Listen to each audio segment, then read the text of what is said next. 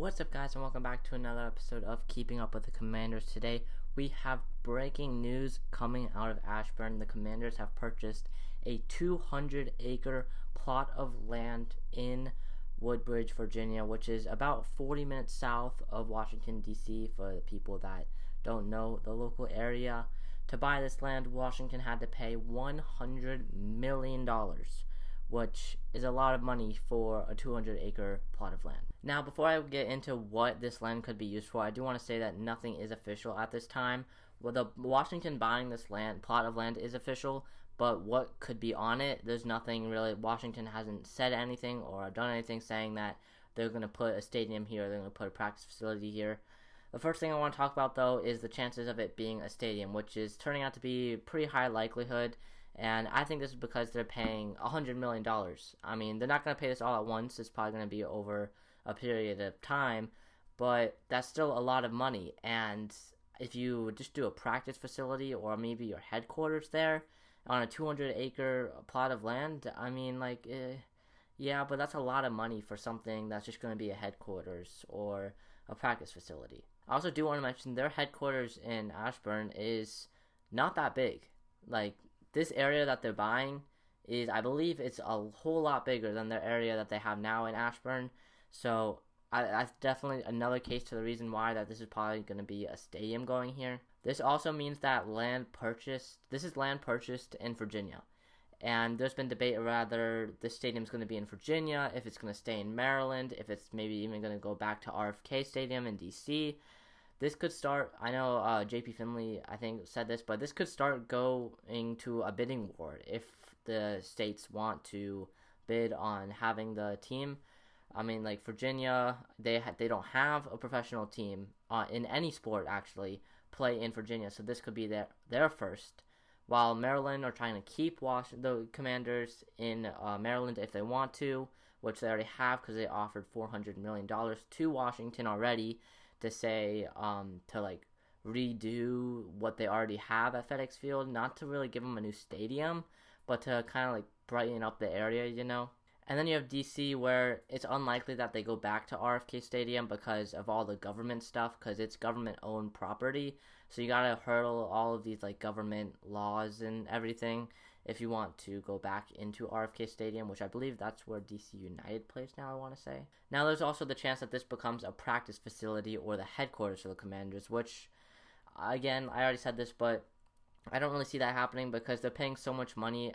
I wouldn't really see a practice facility be here. Also, the Panthers, they came up with a practice facility, and they were in the middle of building it. I believe it was the Panthers. It might have been another team, but I think it was the Panthers who were in the middle of building a ginormous practice facility that they purchased a plot of land for a whole lot of money, and then they just stopped it. It's halfway done, and nothing's been gone to it. They stopped it a few months ago. So, another thing where you might not want to pay a whole lot of money if you're just going to stop it, but due to, I don't know the reasons why, but they kind of just stopped production of it halfway through, and that was a bunch of wasted money by them. So Washington, I guess, is probably not trying to do that and lose a lot of money, which, while already on the downside of money because we're not selling that much tickets and we're already closing off parts of the stadium, to then say our stadium is full capacity when it's sold out because we always cut down some of the not so great seats. Now here, when the news first came out, there were reports, and still more coming out at this time, that the Commanders are trying to build a mini city around the stadium if the stadium goes here. And this mini city would include practice facilities, their headquarters, restaurants, shops, nightlife, and hotels, plus work buildings and work spots to work outside, and an amphitheater which can hold 15,000 to 20,000 people. And this is an idea I love. Yes, traffic might be pretty bad, and it's already off I-95, which is not a great highway in terms of if you want not a lot of traffic.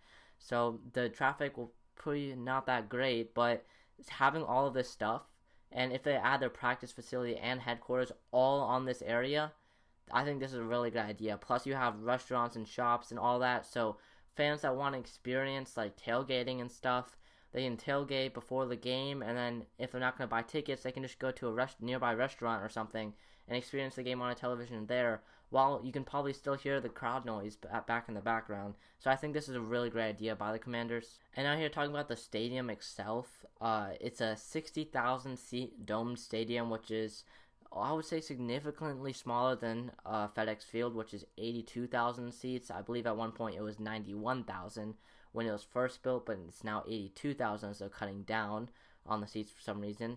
It will also have a roof that is able to change color basically whenever. So it's kind of like SoFi Stadium, where SoFi Stadium you can project stuff on the roof, but with this one you can change the colors. So John Keim, the ESPN reporter for the Commanders, said that as an example, it can be like the stadium's roof and all the sides can be white during the day, and then at night, if the Commanders have a primetime game, let's say Sunday Night Football, it's going to turn burgundy at night. I think this idea is really great. These new stadiums that are popping up around the league, like SoFi Stadium and Allegiant Stadium in Las Vegas, this stadium, from what I've seen so far, is looking really similar to both of those, being kind of a long dome shape.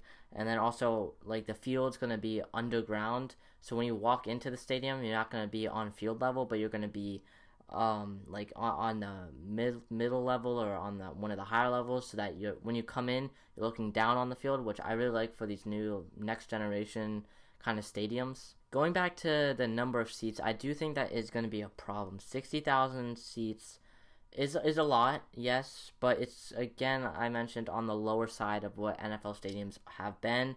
And SoFi Stadium, my favorite stadium right now, is 72,000 seats, I believe, and Allegiant is up there as well. So for a new stadium, 60,000 seats is not a lot.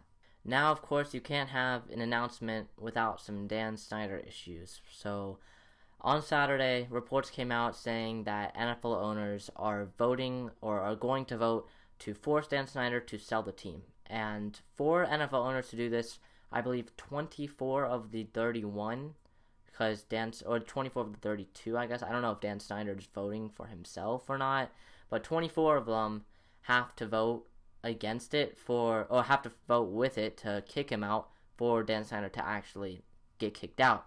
And looking at this, I don't think NFL owners will do this. Yes, Dan Snyder is, the owners themselves, looking at Dan Snyder, if they kicked out Dan Snyder probably has a bunch of dirt on all of them, and he's going to release that and get them kicked out of their spots too.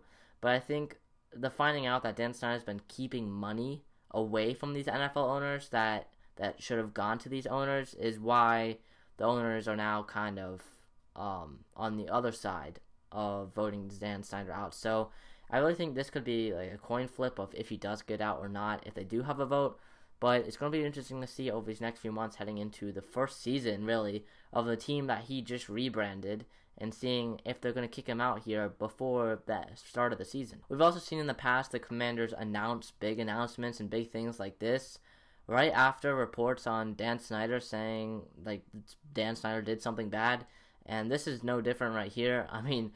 On Saturday, Dan Snyder gets, the owners announcer.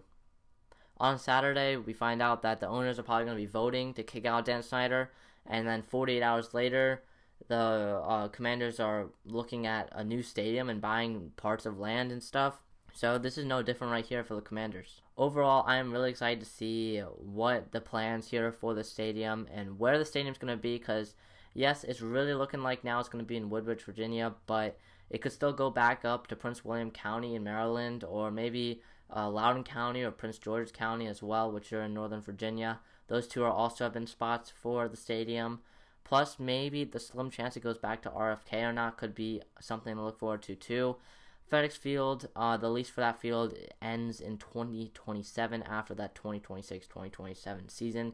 So there's not a big rush to get a new stadium being built or anything, but this is going to be really interesting to see how the team approaches this moving forward, if they're going to sign a new lease or like a new contract or whatever with the stadium and the government and stuff to stay at FedEx Field past 2027 or not.